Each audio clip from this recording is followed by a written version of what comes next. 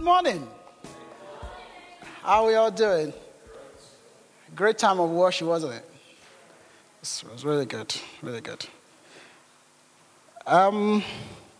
Welcome. I can't do. I'm just going to call you Richard Godwin. So that's just christening. Just another. Yeah, good to see you again. I hope you enjoyed your time away. Good stuff. And good to see Irene's sister at the back there as well. When I saw her this morning, I was saying Happy New Year. I was like, well, I'm not seeing her this year, so it's still in order. Okay, so everyone that came around yesterday, well done, fantastic job. We have next Saturday to go again. Let's have it in mind. It was really good. It was really good. I was talking to two girls yesterday, one 12-year-old and one 13-year-old. Eventually led them to the Lord, which was great. And I remember that I got saved when I was 12. And when I remember that, I just thought, I'm just going to go for it. I'm not going to hold it back, because at their age, I heard the gospel and I got saved, so they can as well get saved. The gospel is powerful. Now, this morning, I'm going to be talking about the gospel of our Lord Jesus Christ. Are you ready? The gospel of our Lord Jesus Christ. It's a good time to remind ourselves what the gospel is. A couple of weeks ago, I slept and I woke up with this word, or with this question: what is the gospel? And I thought, okay, that's something to talk about. So as I talk this morning, I'll touch on that. But, this morning I just wanted to, call our minds back to what the gospel is. Especially as, we are in, the Passion Month and season, and there's so much talk about Jesus, his death, his resurrection. And we're going to have a couple of weeks going out and so to say, sharing the gospel. It's important that we understand, appreciate what the gospel is. Okay? And so this morning I will be talking on what is the gospel. Can you open your Bibles with me to the first letter of Paul to the Corinthians? So that's 1 Corinthians and chapter 15. 1 Corinthians and chapter 15. I'll read from verse 1 to 8. 1 Corinthians. Now, brothers and sisters, I want to remind you of the gospel I preached to you, which you received and on which you have taken your stand. Gospel, you are saved, if you hold firmly to the word I preached to you. Otherwise, you have believed in vain. For what I received, I passed on to you as of first importance, that Christ died for our sins according to the scriptures, that he was according to the scriptures,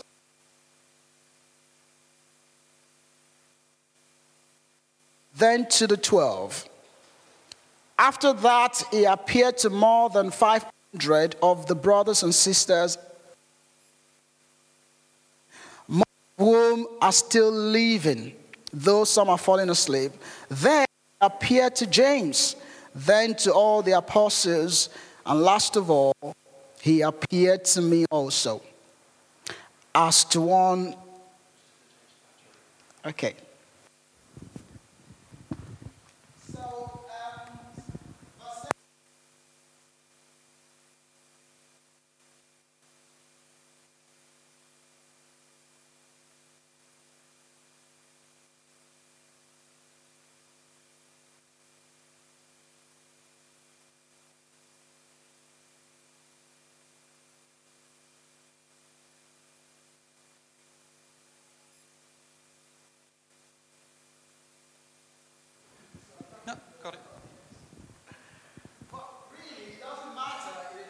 First time of hearing the gospel, or if you have heard it for so long and perhaps do not have a good understanding of what it is, or you know what it is, for everyone that is present, I there is something relevant that we need to appreciate about the gospel. So the first thing I want to quickly talk about is, what is the gospel? What is the gospel? You see, the word gospel, it's from the Greek word euangelion. Okay? And simply put, it just means good news. Yeah? It just means good news.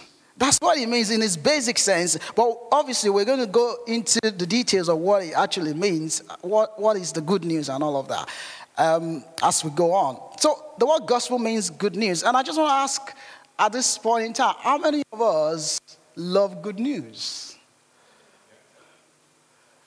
Okay. Can you give me an example of good news? A job promotion, yeah? Coming to church. David said, I was glad when they said to me, let's go to the house of the Lord. Yeah. Babies being born, okay?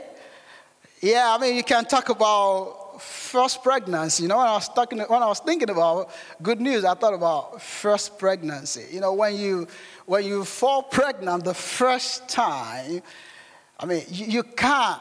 You know, the doctor comes into the room and says, congratulations. And you're like, oh my God. And then you can't wait for your husband to get back from work. You know, first pregnancy. And even as the guy, you're like, you know, you're pinching yourself like, is it true? Or maybe when the child is being born eventually and they start calling you daddy or something, or, you know, you're like, is it true? And then I thought about when your visa is granted. How many of you can relate to that? That's good news. When you just have that letter come through the post and then see UK immigrations and visas, and they say, we are pleased to. You know what the writer of Proverbs says? It says, like a cold water upon a thirsty soul, so is good news from a far country. That's the impact and the effect good news has on the soul. It refreshes. You're like, praise God. Good news. Job offers. Okay, how many of you hate bad news? I mean, if you don't hate bad news, we have to pray for you right now. Okay, yeah, we should. Example of bad news. Sorry? Oh. Oh, for a serial lover. Maybe.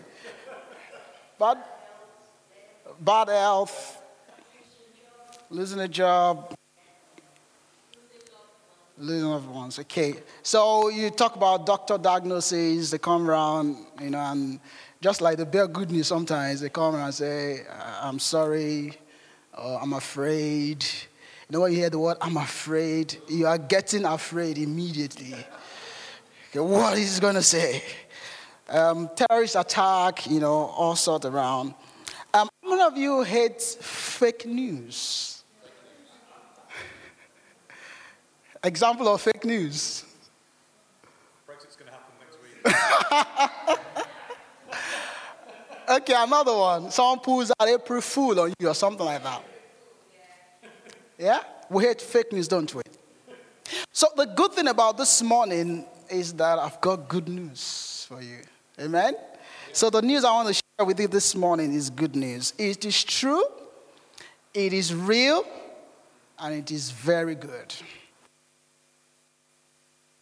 What is the gospel? The gospel, I said, means good news, and good news about what? Now, I remember growing up in Nigeria, there's this soap, and, you know, it's like a house, there's the father of the house, and it's like a polygamous kind of setting. So, you know, the guy has many wives, and sometimes it happens that if any of the kids or the wives, you know, have done something wrong, maybe the night before or even on the day, and then you come in the morning to greet him as the head of the house, and you say, good morning, daddy, or good morning, my husband. And then he looks at you and says, what is good about the morning? And want to ask the same question. What is good about the news? If you call it good news, what makes it good news? We've given examples about good news, that we know, that we've heard, that we've experienced. But this is particularly called the good news. So it's not just one of those good news. It's not just one of those exciting news. But the Bible particularly calls it the good news. There is something definite, specific, unique about this news that makes it good. So my question this morning is, what is good about the news? What is the goodness of the gospel? What is in the gospel that makes it uniquely good news? Amen. So if we go back to our text, 1 Corinthians and chapter 15, Paul says, I deliver unto you something. I preach something to you. And you believed on that thing, and you stand on that thing, and by that thing you were saved. And Paul says that thing is the gospel. So what is the gospel? The gospel means good news about Christ's death and resurrection for the sin of the world. You see, in the gospel, there is a declaration of how God dealt with man's greatest problem. In the gospel, there is a declaration of God meeting the need of man at the very core. You see, on the surface, from man's point of view, it might not readily appear as good, because man does not have a good understanding of his needs. If it was left for man, man wouldn't have chosen that to be the news. If God was to say to man, tell me whatever you want me to do for you, I'll do for you, perhaps, I suspect strongly, man would not ask God to deal with the forgiveness of his sins. And so what makes it good isn't because man understands it perfectly, because man would have preferred a different need to be met, but because God in his wisdom and in his knowledge knew that that was the greatest need man had. And so the gospel is the story, is the proclamation of how God dealt with man's problem of sin and eternal destiny.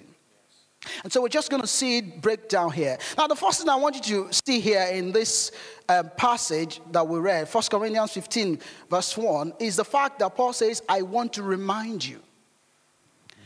In fact, look at the word now. If you read some other version, to say moreover. Paul was talking to the Corinthians, and he has said so many things in 14 chapters. And he got to chapter 15, and he says, moreover, brothers and sisters, or now, brothers and sisters, I want to remind you. So Paul here is not declaring to them a new truth. Paul here is not declaring to them something they did not know or were never aware of. Paul here was reminding them something that they knew, that he already told them. In Acts chapter 18, Paul found himself in a city called Corinth, just after he left Athens. And when he got to Corinth, he met a couple, Priscilla and Aquila, and he joined on to them, and he went to the temple, preached to the Jews, and then spent a year and a half thereabout in Corinth, preaching the gospel, establishing the church there. Now, at this point, Paul is saying, brothers and sisters, I want to remind you the gospel that I preached to you in Act 18, so to speak, that form the basis of your faith. And that suggests to me that Paul was saying, in the midst of all the confusion that was going on in Corinth, Paul was suggesting that I want to take you back to the fundamentals. I want to take you back to the news. I want to take you back to the gospel that you heard, because it seems to me that the reason why you're so distracted, that you are so confused, and there's so much disorderliness and, confusion among us, is because you seem to have forgotten the gospel. So Paul is directing their mind. He said, I want to remind you of the gospel I preached to you. the gospel I preach to you, that I preach to you. It says that you received and in which you take your stand. Now let me say quickly, what gospel did Paul declare to them? Look at it. Verse 3. It says, for what I received, I passed on to you of first importance, that Christ died for our sins, according to the scripture, that he was buried, that he was raised on the third day, according to the scripture. Now, right there is an explanation of the gospel. So Paul said, I preach something to you, and this is what it is. I preach to you that Christ died for our sins. That's the first element of the gospel. Christ died for our sins. You see, that Christ died is a fact. But that Christ died for our sins is salvation.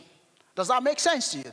So, the fact that Christ died is good to know. It's a fact of history. It can't be denied, even though there are many efforts to deny it. But beyond that fact of history, Paul says this is the gospel. That Christ, when he died, he wasn't just dying for the fun of it. He wasn't just trying to be a Superman and be some sort of a hero. When he was dying for our sins. Are you seeing the good in the news? There was a problem with humanity. There was a problem God wanted to deal with, which obviously is the problem of sin. And the reason is because sin has a consequence. Sin has an end. Romans chapter 6 and verse 23, Bible says the wages of sin is death. And not just physical death, but eternal death. And so God sent Jesus to die, not for our sin. You know, remember the conversation on the cross. So there were two criminals that were crucified with Jesus. And one of them was like, well, if you are the Son of God, why not save yourself and save us also? And that's the irony of the picture, because if he saved himself, he wouldn't have been able to save us. And so he stayed on the tree, not because he couldn't get out of the tree. What kept him on the tree was not the nails, was not anything that held him there. What kept him on the tree was the mission, was the purpose, was the love of the Father. And so if he saved himself, he wouldn't have been able to save us. So the criminal said, if you were the Son of God, why don't you save yourself and save us also? And then the other criminal answered, well, shut up. You are a criminal. You are suffering for what you've done. But this man has done no wrong. Again, the gospel there. So why was he suffering? He wasn't suffering for his own sins. He was suffering for the sin of another. It was a substitution. It was a sacrifice. It was a ransom.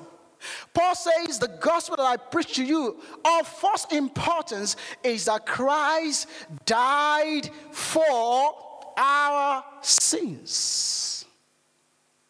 Are we still together? That's the first element of the gospel. Christ died for our sins.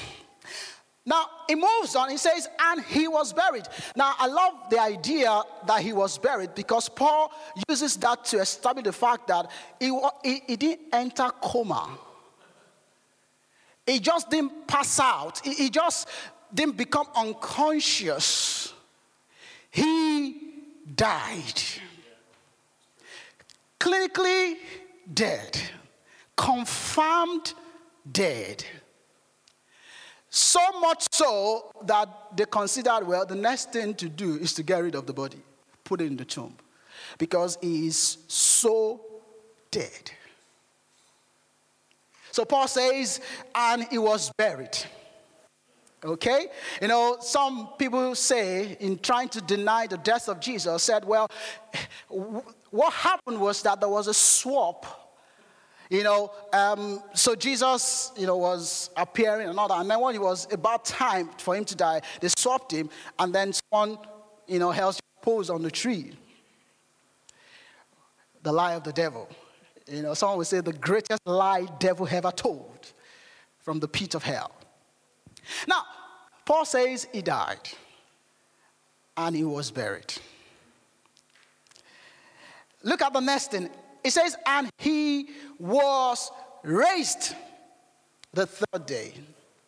You see, this is another element of the gospel. So Paul says he died for our sins. But not just that he died, because the story of the gospel does not make sense if he died. That in itself is sad news. But what makes the gospel complete is the fact that on the third day, what happened? He was raised. You see, we'll look at the resurrection of Jesus more closely on Wednesday at the Passion Connect.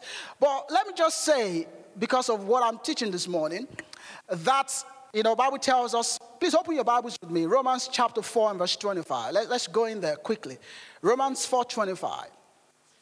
You see, the resurrection of Jesus was so pivotal, was so important to the gospel that if he had remained dead, then there won't be no gospel. In fact, that is the argument of 1 Corinthians 15. Because some people came around and said there is no resurrection of the dead. And Paul came and said, see, there is that statement that you just made has so much implications. Because if you say there is no resurrection of the dead, what you're saying is that first and foremost, because Christ came as a man and he died, it means he did not rise. Now, if Christ did not rise from the dead, then you have no faith. Why? Because the basis of your faith, the gospel you heard, was that Christ died for your sins and that he was raised again the third day. So if you remove the resurrection of Jesus from the gospel, you do not have a gospel, you have a disillusion. You are confused. He said, your faith is vain. In other words, he's saying you are believing in something that is empty of power, that cannot save you. You are only deceiving yourself. If you say there is no resurrection, then there's nothing to have faith in. So Paul says Jesus died for our sins according to the scriptures. He was buried, and on the third day he was raised again. I called out Romans chapter 4:25. Are we there? So the Bible says that he, Jesus, was delivered unto death for... Are you still here? So he was given to death for our sins. And then what happened? He was raised back to life for our... You see, the resurrection of Jesus is the good news that the death of Jesus on our behalf or for our sins was enough payment to declare us not guilty. So if he had remained dead, what that would have meant was that didn't go, that didn't fly, that's not sufficient, try again. You see, in the Old Testament, when the high priest, went into the holiest of all, the holiest of all was like the very presence of God, where the high priest would offer sacrifices on behalf of the people of Israel. And now it used to be the practice that they would tie a rope, a chain actually, round about his waist, and then there would be bells round about, his gown. Okay, so as he moved within the holiest of all, they would hear the bell sound and ring, meaning that activity was going on and he was doing his work. And then if for a while they don't hear the bell ring, there is a sense of, maybe he's dead. Yeah? And so what happens is, if the high priest goes in and does not come back alive, that means something went wrong with the sacrifice. It didn't go well.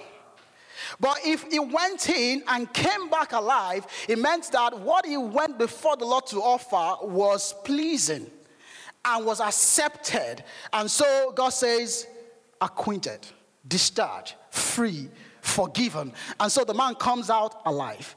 A picture of the death of Jesus. So when Jesus died, John 19 and verse 30, what did he say? It is done, accomplished, fulfilled, finished. So when Jesus hung on the tree, when he died, he fully paid for our sins, and his resurrection from the dead was a testimonial to the fact that sin has been fully paid for.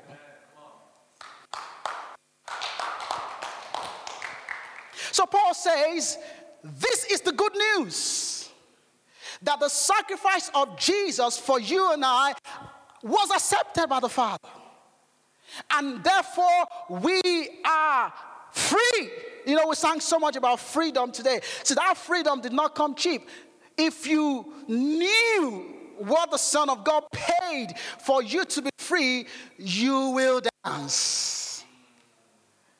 It was delivered unto death for our sins, and it was raised again for our justification. I feel like quoting Romans chapter 5 verse 1. Let's go there very quickly. Romans chapter 5 verse 1. Let's have a quick look at that. What does it say? Romans chapter 5 verse 1. Therefore, because since we have been made right in God's sight by faith,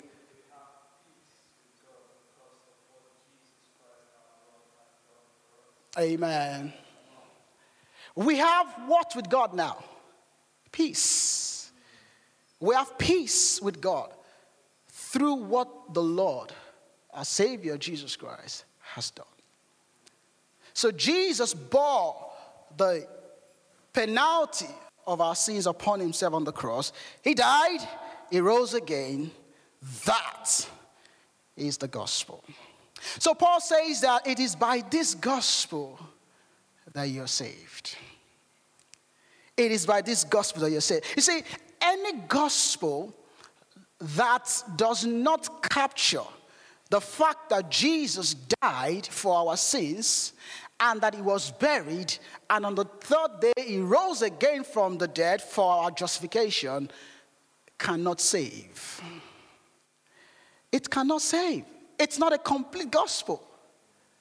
And so if you are ever going to approach somebody in a bid to share the gospel of Jesus with them, you must tell them that he died for their sins, that he was buried, and that he was raised again. Paul said, this is what I preached to you. This is what got you saved. You see, God is all-powerful and can do anything that he wants to do. But God says, if I'm going to save men, it must be by the gospel. Romans chapter 1, verse 16. Paul says, I am not ashamed of the gospel of Christ. Why? He says, because it is the power of God to save. See the definite article. See, the gospel is the means by which God saves. Now, if that gospel is not preached in its totality, in its simplicity, you know, some people get offended by how simple it is. You mean someone died for my sins? He was raised again the third day. If I believe, I'm saved? Yes.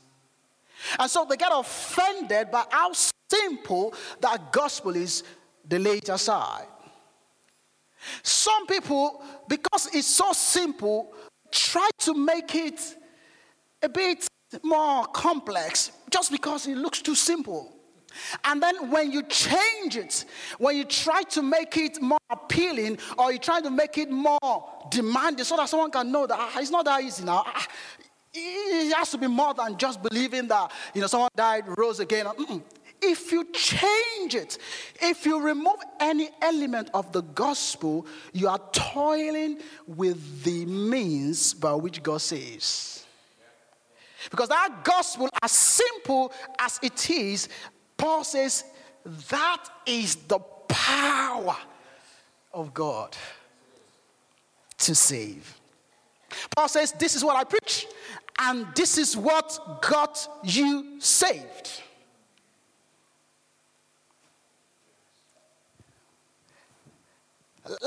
Let me round off by highlighting three things. What you must do with the gospel, very quickly. What you must do with the gospel. Number one, you must receive it. You must receive it, guys. You must receive the gospel. And I really want to challenge everyone here.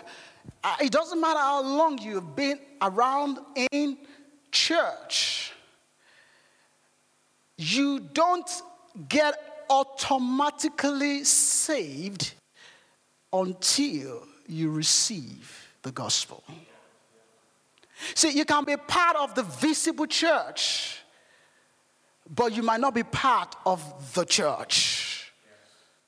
Because the means by which God brings men into relationship with himself, the means by which God forgives the sin of man and brings man into an eternal relationship and bliss with himself, is through the gospel. And what must happen is you must receive the gospel. Paul said, I preached to you the gospel and you received it. And because you received it, you were saved by it.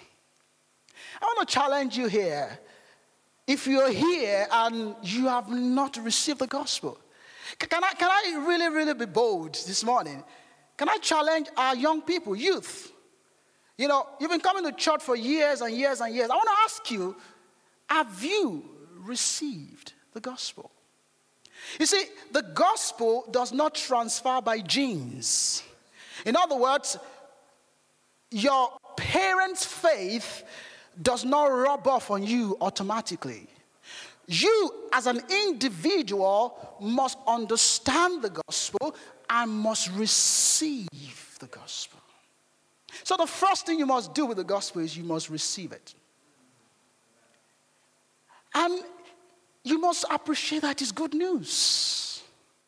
It's the good news of how God so loved the world that he gave his son Jesus to take your place so that he might give you a place at the right hand of the Father.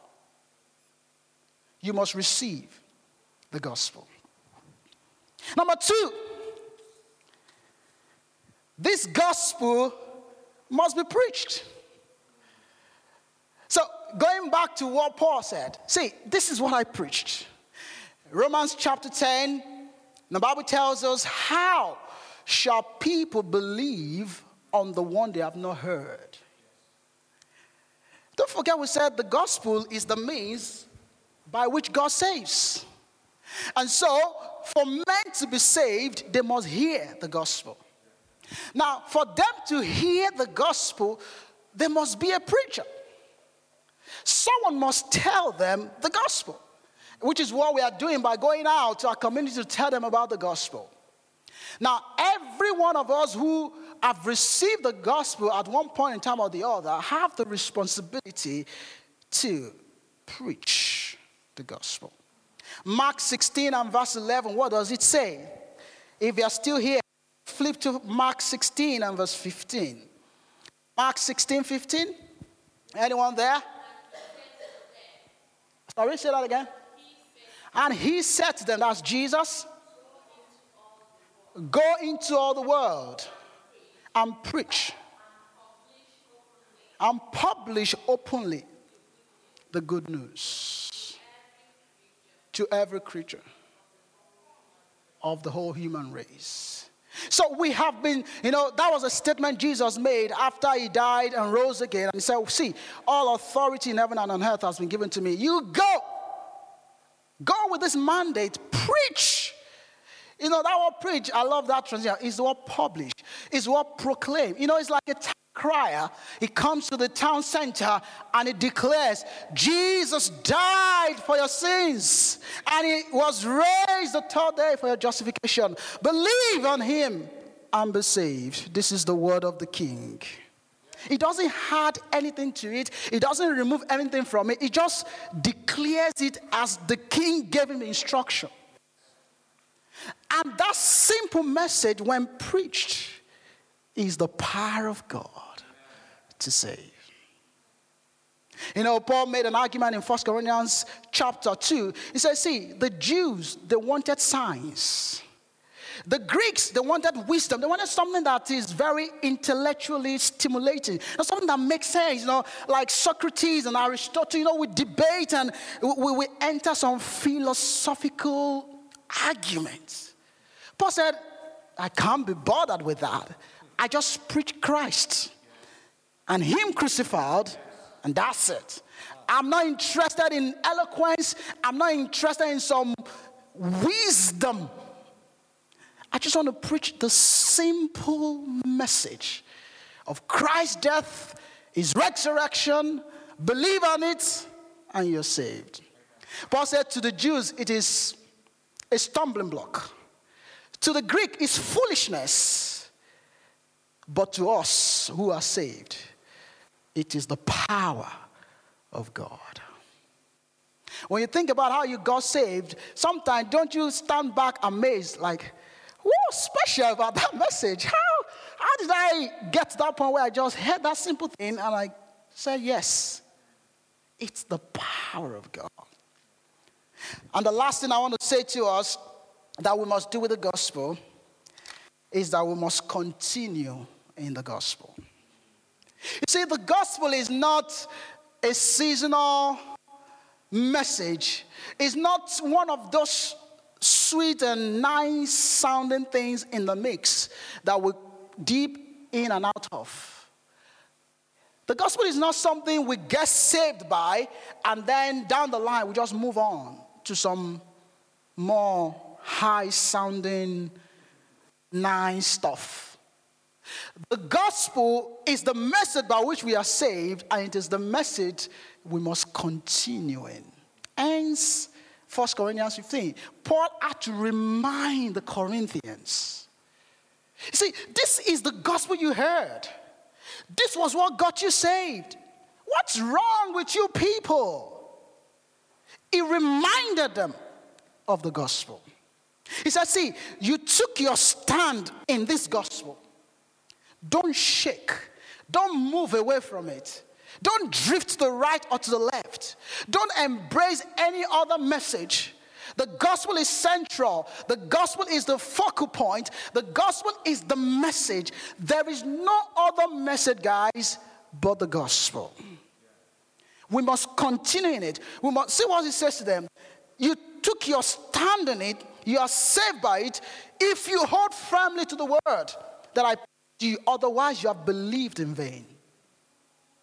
So the gospel, third, is something we must continue in. The same message that got us saved about God's love, God's grace, God's forgiveness in the death and the resurrection of Jesus is the same message we live by, we embrace. Let me close by referring to Galatians on chapter 1. Galatians chapter 1. You know, Paul preached to a group of guys in Galatia. And after Paul left them, some other people came around and started teaching them something else. They started to say to them that the gospel is not enough. They started saying to them that, see, you must add some things to it. You see, you can't just say you believe in the death and the resurrection of Jesus, therefore you're saved and justified, you're free, and you're in a relationship with God. That's too naive. That's too myopic. That's just too simple. You must be circumcised. You must obey the laws. You must, do some do's and don'ts. And Paul came back to them and said, I am afraid. Let's go there. Galatians in chapter 1. Galatians chapter 1. And I'll just read to us.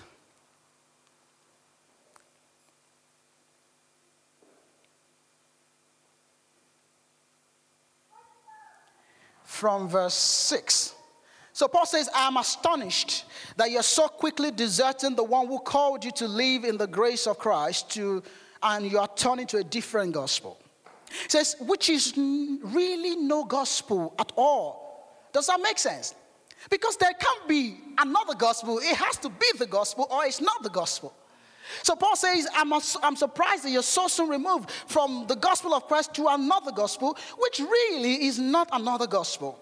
Evidently, some people are throwing you into confusion and trying to pervert the gospel of Christ. But if we or an angel from heaven should preach a gospel other than the one we preach to you, let them be under God's curse. That's how serious it is.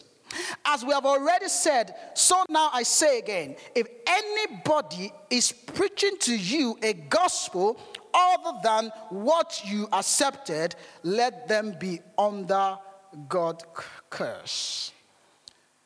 Did you see the gravity of it? Paul said, I preached something to you at the very start. That was what got you saved.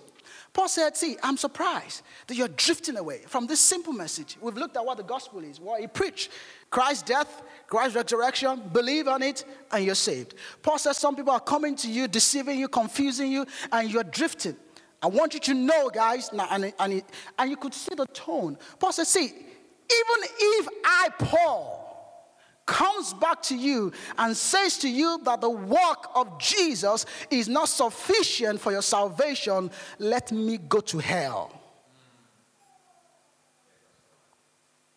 Because he says, because there cannot be another gospel. It's one gospel. So my encouragement is the same gospel. We must continue in it. We must keep looking at it. We must keep beholding it. We must keep standing in it. Because that is the means by which we were saved, the means by which we are being saved, and the means by which we shall be saved. Can we stand together as we finish this morning? I just want you to close your eyes if you can and just thank God for the gospel. Thank God for Jesus. Thank God for his death. Thank God for his resurrection. I just want you to, consciously call to mind the sacrifice of Jesus. The sufficiency of that sacrifice. Even though it's so simple, but it's so powerful. It's so powerful. And I just wanted to thank God for it. Thank God for offering his son. And thank God for Christ's death on the cross. And thank God for his resurrection from the dead. And thank God for drawing you near. Because some people just can't see that gospel. But God caused you to see it. You came to it. You believed on it. And you were saved by it. Just express some gratitude this morning. Come on. Thank him for the cross. Thank him for the cross.